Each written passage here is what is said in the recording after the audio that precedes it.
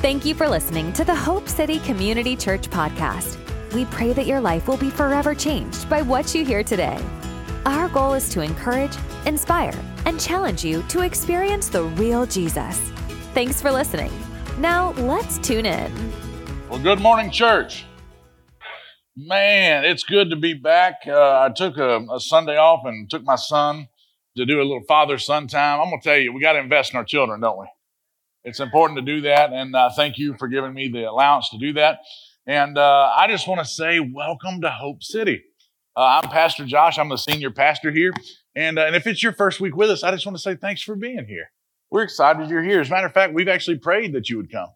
You say, well, how did you pray for me? We pray that God would send everybody to a place that will love them well and show them the goodness of Jesus Christ. Amen. And so today, speaking of Jesus Christ, we're going to teach you out of the book of Hebrews, which if that book has one great theme, it's that Jesus over everything.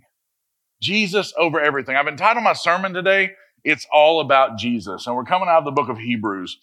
Before I get started, just want to reiterate what Pastor TC said. If you want to lead a small group, don't leave here today without talking to him. This is the last week to sign up to lead a small group. I think it's sometime during this week, but don't leave here today. We need you to lead a small group. Small groups are very simple. It's some kind of activity. It's a study. It's something that you have interest in that you don't mind inviting someone to join. So it could be kayaking. It could be softball. It could be whatever. It could be the Lord's leading you to study a book in the Bible and you want to invite some people to join. Whatever it is that you're doing, invite somebody to come along, and that's a small group. So let us invade your life with other believers and send people to join you in your endeavors. And I promise you this, you will receive a blessing for it. Life with others is just a better life. We're not called to do life alone. You know that? But to do life together with other believers is a powerful thing. Let's talk about Hebrews just for a minute.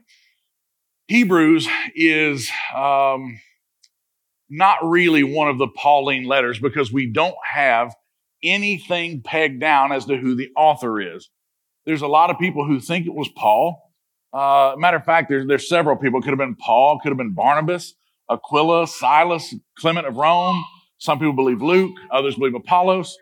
Whoever wrote it, though, lays the proverbial smackdown on the Hebrew church of the time. They're Christians, but they're beginning to slide back into the traditions of their fathers and grandfathers' theology and lean more on those theologies than they are putting emphasis on Christ the Messiah.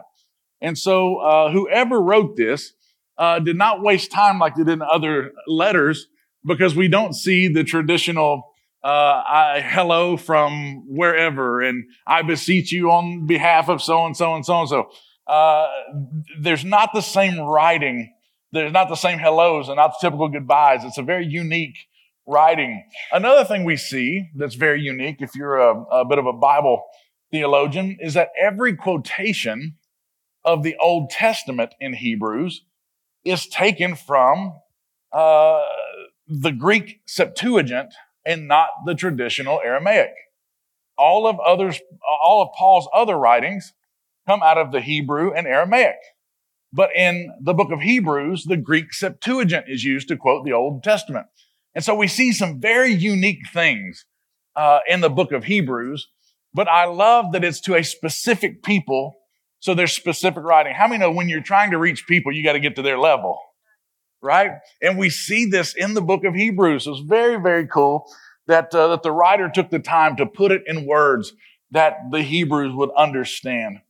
And so Hebrews is basically a book that lays down the goodness of Jesus Christ over all of the traditions of Judaism. And so you can go through there. He compares that Jesus is better than the angels, that Jesus is better than the kings and priests of days gone by, that Jesus is better than the traditions of our fathers, and so on and so forth. And the writer is laying down that on top of all other traditions and everything else we hold sacred, Jesus above everything else. You and I are in a time in the church to where Jesus is held high, but we have to be very careful because there are certain groups, there are certain ideologies, there are certain denominations that will hold traditions even higher than the simplicity of Jesus. And I always want us to be careful at Hope City that we never put anything over Jesus. He is a simple thing to teach. He was the Son of the living God, divine in his nature.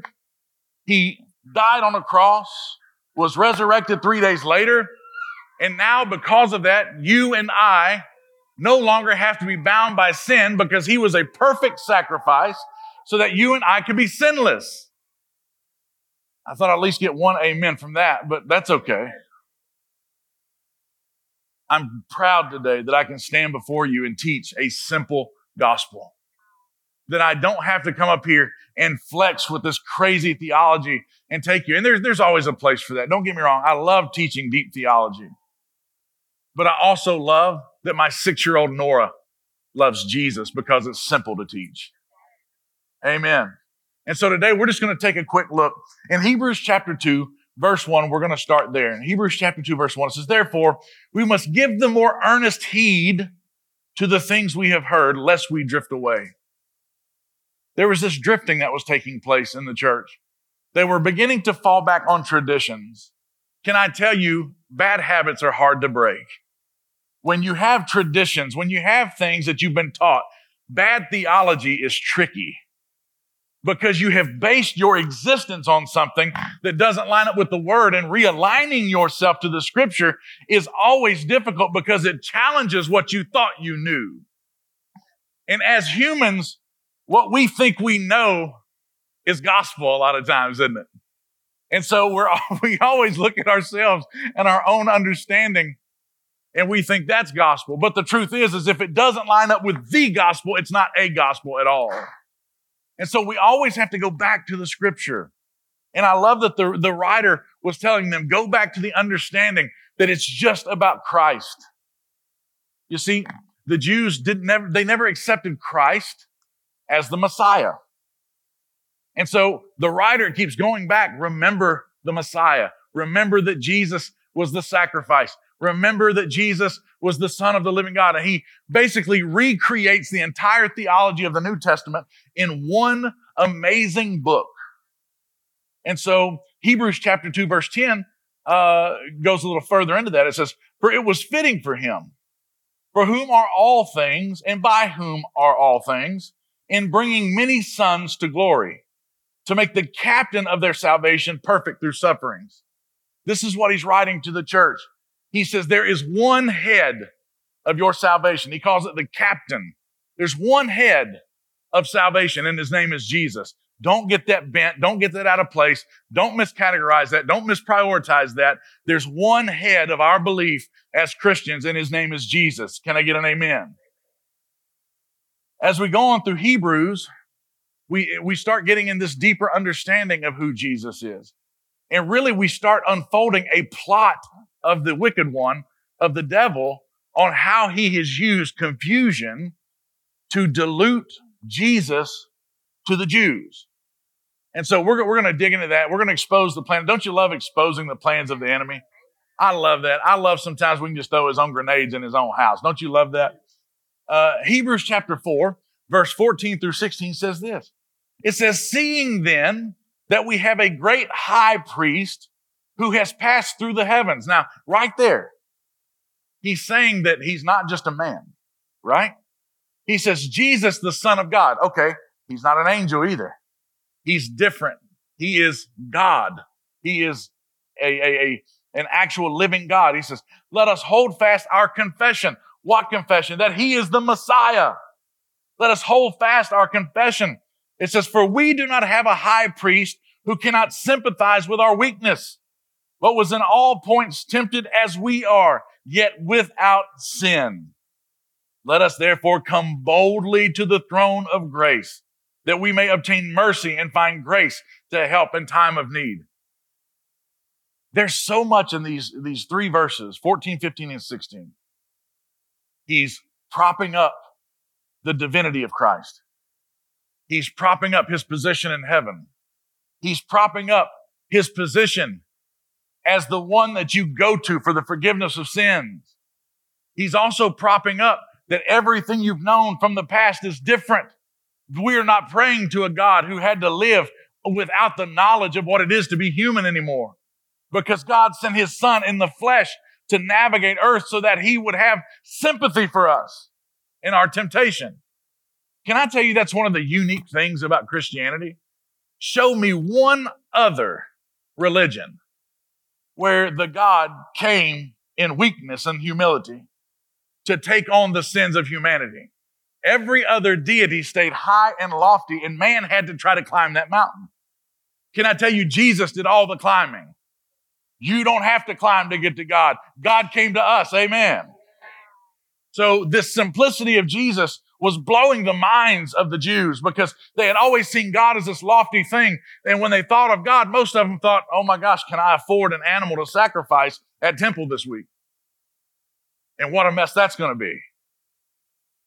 So this understanding of who God was shifting in these Jewish hearts and lives. And the writer was giving them this context that Jesus is not just God. He's also the sympathetic entity that knows the struggles of temptation. And that when you come to him, you can come boldly. Not like we used to. You'd come to the temple and it was this humility thing, and you could never go to the Holy of Holies, mind you. You can only get to the outer courts. But now you can come boldly to the throne of grace. Think about that. To a group of people, the Jews, who had never been allowed to even see inside of most of their temples, but even fewer have got to be with the priest before he enters the Holy of Holies. And then only one man a year got to go into the presence of God. And now this teaching is blowing paradigms and understanding that you can come boldly by yourself to God. It was changing everything. It was challenging everything. It was this teaching that put Christ on the cross.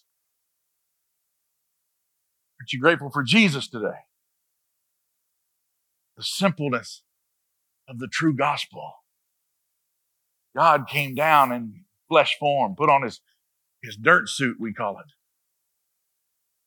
He walked around for 33 years, 3 years in intense ministry.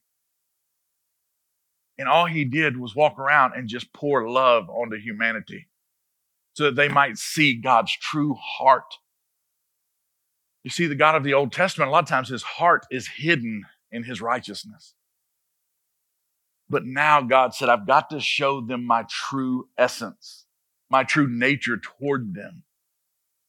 And because of Christ, we now see and we know God's heart, not just Jesus, but God the Father's heart toward us.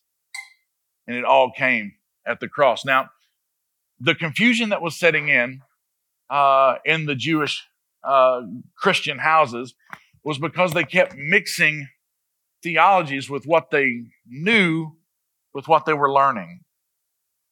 Can I tell you, the tricks of the devil are very slick. They're very slick. There are even churches today that are adding weird theology to the Bible. And can I tell you, if it's anything outside the Bible, leave it alone. I said, leave it alone. Some of the last words in the Bible are, woe to him that addeth to or taketh away. The Bible don't need your help. It is influenced by the Holy Ghost all by itself. And we see that we're living in a time that people are bending and manipulating the Bible to make you think things you ought not think. I'm going to leave that right where that is. I ain't got time to even go into that. But I'm going to give you 3 things today that the devil does to minimize Christ. Remember, he can minimize the church and nothing happens. He can completely destroy Hope City and nothing happens. But if he attacks Christ, it affects everything. Right? That's why when we find ourselves in Christ, you're always going to be under attack. How many of y'all, your life just got easier after you got saved? Nope. The first day I became a pastor buddy of mine called and he goes, how big's your target? And I said, man, we're aiming for good things. He goes, no, the one on your back. I ain't really thought about that, but thanks for the encouragement. And the truth is, the minute you begin to proclaim the gospel, the minute you begin to stand in the gap, you literally carry Christ to those who are lost. You step out into the open for the enemy to begin firing shots at you. And can I tell you, he doesn't have to take you down if he can just confuse you. We see a lot of that in our world today, don't we? So here's 3 things the devil will do. I'm going to preach fast today. Number 1, he'll try to dilute the truth. He'll try to dilute the truth. The devil wants to fill your head with so many alternatives that Jesus seems like a option, not the way. Let me say that again. The devil wants to give alternatives to heaven so that you have a choice to make, that now it's multiple choice. Jesus said it clear. He said, I am the way, the truth, and the life. And no man comes to the Father unless he comes by me. Unless he comes through me. That's John 14:6. This week I was studying, and I went back and I was studying Jesus alternatives. Google that. You'll see some crazy stuff. And the reason I wanted to study that is because I wanted to see how much confusion was out there. Can I tell you, every religion acknowledges Jesus. No. This is true. This is true. I challenge you. Go check it. The Muslims say he was a prophet. The Hindus, he was a teacher. Right? How about the, let's get weird. How about the Druze? You ever even heard of that religion? Druze? Even they believe that he was a carrier of light. But can I tell you, Christianity acknowledges no other gods. We are the only religion that says there is one way to heaven. Every other religion gives these lists and these options and these different ways. And can I tell you, that's a trick of the enemy to make you think. He says, hey, if you're walking the straight and narrow and I make you think there's 10 straight and narrows, you got a 90% chance of missing it. And so many people say, no, we believe like you believe. We believe like you believe. No, Mormon, you do not. No, Jehovah's Witness, you do not. You have denied the deity of Jesus Christ in your beliefs. And I want to change that for you because I don't want you to miss the way. It is important to understand that there is one truth. There's not multiple truths. I found this video of Oprah Winfrey. Dadgum.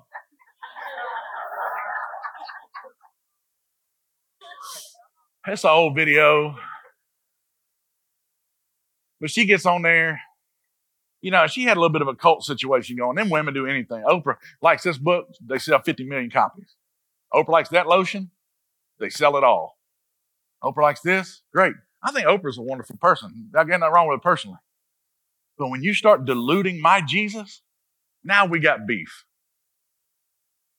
She gets on there, and this is years back. You can see it on YouTube. She goes, I believe Jesus is definitely one of the best ways to God. What? And this lady stands up in the crowd, and this lady stands up and she says, I want to challenge what you just said. The lady in the audience says, the Bible says there is one way to the Father, and his name is Jesus Christ. And the audience begins to clap. Oprah, cut the commercial.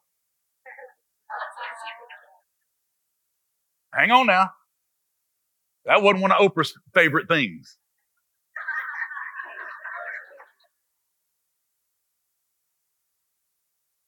Can I tell you, I don't care how much earthly clout you have. You start diluting the gospel and you put yourself between God and his people, you will be falling soon. You preach bad theology, see if your church will last. I'm telling you, God will not be a part of confusion. As a matter of fact, doesn't the Bible say something about somebody being the author of confusion? Yeah, his name's the devil, Satan, Lucifer. He's the author of confusion. Anything that confuses has the devil's fingerprint on it. You know what? I'm convinced that's why God sent Jesus to be a simple answer for a dying people. Because there's no confusion in it. You either believe it or you don't. It's a simple answer. The second thing the devil will do is he'll blind you to eternity. He'll blind you to eternity. Let me explain this. You will begin to focus more on temporal things than you will on eternal things. Now, we're not weird people here. We don't do weird at Hope City. In that we understand you have to focus and you have to provide and you have to have goals and set goals to do things to bless other people. Can I tell you, God doesn't want you to thrive just so you thrive. He wants you to thrive so that you can be a conduit of blessing to other people. So this whole thinking about God wants everybody to be broke, that's not true. He needs certain people to have certain things to bless other people and to get us where we need to go, right? I also don't believe God's up there dropping Bentleys on people. What would a Bentley do in Crestview anyway? You got to have a four-wheel drive around here, you know? Either way, if you want to have a Bentley, great. I just don't think it should be part of our theology. Amen. Now, this blinding us to eternity is best spoken about in 1 John chapter 2, verse 15 through 17. I'm going to read it to you. It says, "Do not love the world or the things in the world. If anyone loves the world, the love of the Father is not in him. For all that is in the world," he's supposed to tell you everything that's in the world right here. The lust of the flesh, lust of the eyes, the pride of life. It's not of the Father, but it's of this world. And the world is passing away, and the lust of it. But he who does the will of God abides forever. Can I tell you, the minute we transition from earth to heaven, this life will have been as if it barely existed. Paul says it like this, it's like a vapor. It's like, wait, did I even see something that was something? Is it in the face of eternity? This life is nothing. And yet so many people are spending all of their time focused on this they cannot keep at the cost of what they cannot lose. Now, if you were to compare your life, let's say you really go the distance. Let's say you hit 120 years. I mean, you're on the Today Show. You could find the smallest speck of dust in this room, and it still would be too large in comparison to this room, comparing life to eternity. I had a youth pastor one time tell me, he said, "You ever seen a pelican fly?" I said, "Yeah." He goes, "You know how slow they fly?" I said, "Yeah, they're horribly slow flyers. You get the point." He goes, "Yeah." He goes, "Imagine a pelican getting one grain of sand and flying to the moon and then coming back for another grain of sand and flying back to the moon and then another grain of sand and flying back to the moon." And he says, when all of the sand on earth is gone, you still have not scratched the beginning of eternity. And yet we are so focused on this 80 to 100 years we get here.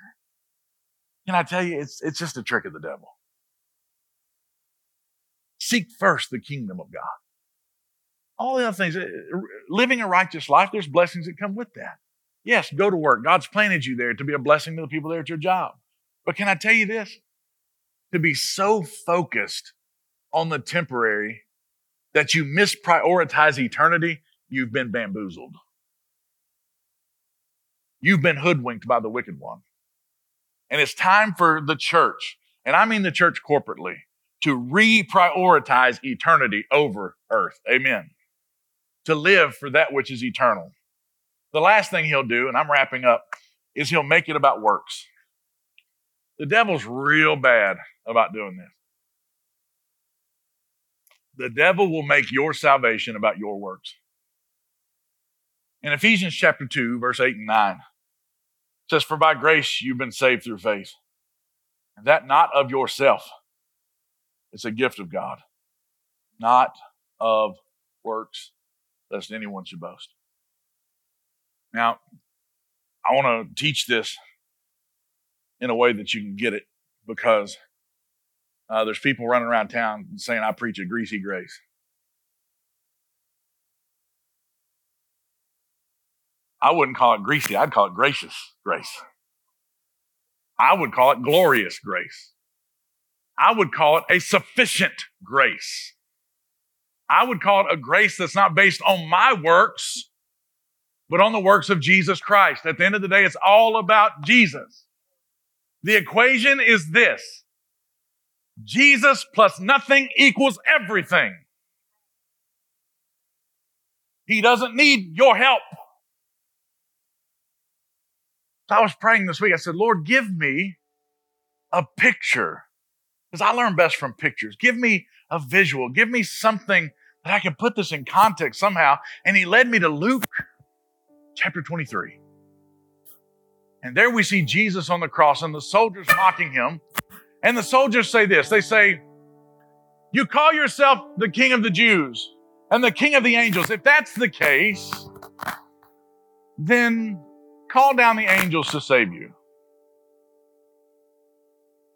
And then all of a sudden we hear that he's between two thieves.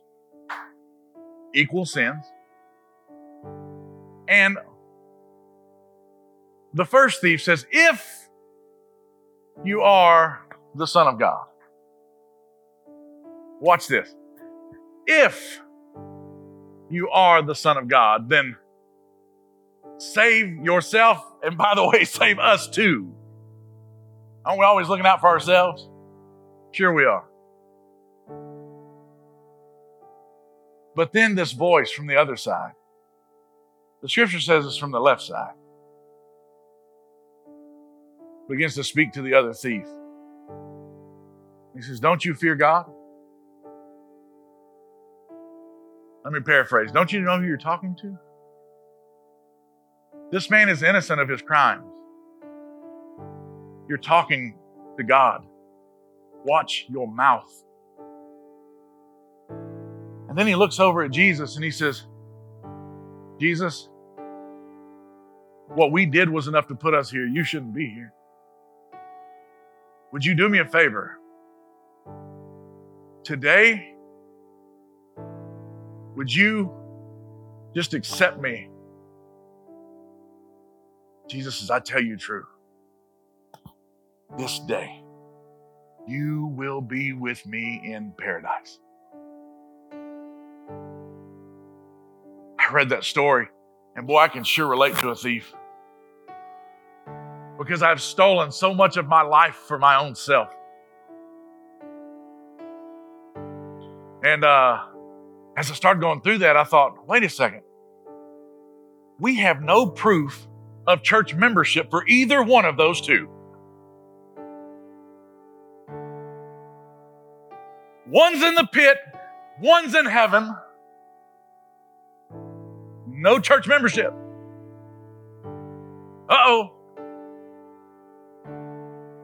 And then it hit me.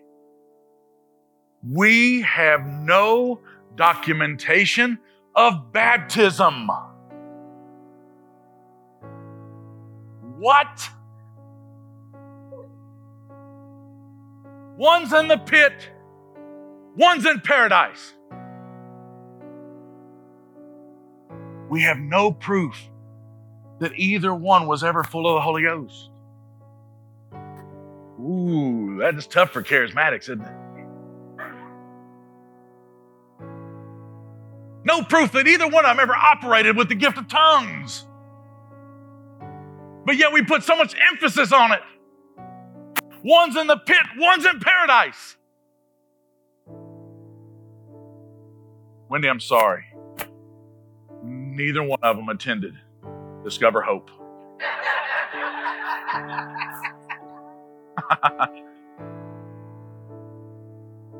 Neither one of them greeted at the church. Neither one of them was an usher. Neither one of them had the chance to proclaim the gospel. Neither one of them had the chance to live a life worthy of the cause. These are all things that people have lied to you as necessary for salvation. It's about one thing that separates you from a pit and paradise, and His name is Jesus.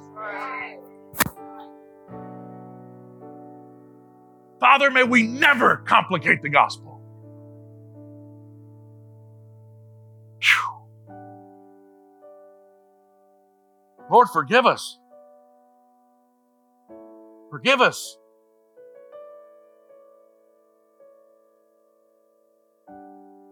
One said if. The other one said you are. You know, just that faith alone. To go from if to you are. It's all it takes. The belief in your heart and the confession of your mouth. That's it. The Bible says you are saved. Now, you won't hear that at every church. But some people are scared. They're scared that if they teach that, somebody might say they teach a greasy grace. You know what? You can call it what you want to call it. I'll preach it. I'll preach it. I'll preach it. You see, I was raised thinking that I had to do something for my salvation, and it drove me so far away from the cross. But then I began to study the Word, and I began to see things like His grace is sufficient for your need. And I began to read verses like this that tell us that it's a free gift. It's not of works, because if it was works, you would dilute the cross. You get to share in none of that glory. You are a recipient of the greatest gift the world has ever known. And it was free, but it cost heaven everything for you. Simple question. I don't have much time. Are you an if person? Or are you a you are person? I said, are you an if person, or are you a you are person? If you don't know that you know that you know, I want you to know this whole sermon was for you. Because it's so simple. See, people like me have diluted it, man. We've messed it up. People that have a microphone somehow feel like they can add something to the word, and that it just, can I tell you, may God close our lips forever before we complicate this gospel. If you're here and you say, Josh, I know I'm saved. I've been a you are and a he is for a long time. If that's you, I want you to raise your hand. I'm saved, Josh. Pastor, I'm saved. I got my stuff locked in. Ticket is punched for glory. All right, put your hands down. If you couldn't raise your hand, I'm coming for you right now. If you had your hand up, begin to pray. Just begin to speak against fear. Because see, the enemy, his last trick is to make you so afraid of a weird moment that you don't step into the goodness of God. So, here's the simplicity. Jesus is the Son of the living God. He took on flesh. He came to earth. And the Bible says he was the stone that the builders rejected. They nailed him to a cross like a common thief. He died. But the story doesn't stop there. 3 days later, the power of God through the Holy Spirit came to earth and resurrected Christ from the dead. Even to this day, he's alive. And the Bible says that he sits at the right hand of the Father and he prays for you. If you don't believe it, go see what the Bible says. The Bible says at the right hand of the Father, forever interceding on our behalf. And here's what he's saying. Same thing he said when he was on the cross. Father, forgive them. Father, forgive them. They don't realize what they're doing. They have traded eternity for earth. Father, forgive them. They've diluted the name of Jesus. Father, forgive them. They don't understand that it's simple. Forgive them. So if you're here and you don't know that you know that you know, every head bowed, every eye closed, this is between you and God. If you're here and you don't have 100% assurance, maybe you've accepted Christ under some complexity. Maybe you accepted Christ under some agreement that you would do something, say something, go somewhere, be something. The only thing he asks you to do is be his. He'll take care of the rest. So if you're here and you don't have that assurance, I just want you to raise your hand so I can pray for you. I'm not going to call you down. God bless you. God bless you. God bless you. Anybody else? God bless you. Praise God. Come on, anybody else? God bless you. I see you back there. Anybody else? I don't want to go past this moment. This is a sweet thing, boy, right here. This is why Hope City exists, to preach a simple gospel. He loves you. He loves you. He loves you with a never-ending love. Anybody else before I pray? All right. Everybody, saints, and people raise their hands. Everybody at the same time, repeat after me. Say, Dear Father, thank you for the simplicity of the gospel. Thank you for Jesus. Thank you for the cross. Thank you for grace. It's not of my works. I will not boast. I receive the free gift of salvation today. It's not complex. It's simple. It's between you and me, God. And I say thank you. I believe that Jesus Christ died on the cross, was raised to new life, and is in heaven today, praying for me, believing for me, expecting this moment with faith. I thank you now, and I receive salvation. You're my Father, I'm your child. For Jesus said, that's my will. I'll go to the cross for today's decision. I give you praise, Father, and I give you thanks. In Jesus' name. Everybody said a big amen. Come on, give him some praise in this place. Thank you, Lord. Thank you, Lord. All right, stand up on your feet. I'm going to get you out of here.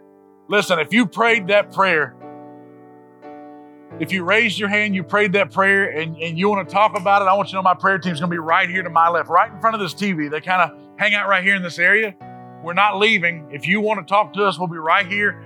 Come, let us pray for you. Come, let us give you some information. Whatever you need to sustain that walk. Can I tell you, he loves you. He loves you. He loves you. You can see his love in the simplicity of the gospel. I'm going to bless you and I'm going to turn you loose. But don't leave here if you need prayer. Even if you just need a touch in your body, if you just need to pray and believe with another believer, our prayer team will be right here. Come on, Father, bless us and keep us. Be gracious to us and show us your favor. Make your face shine upon us and give us peace, both now and forevermore. Cover us with the blood of Jesus.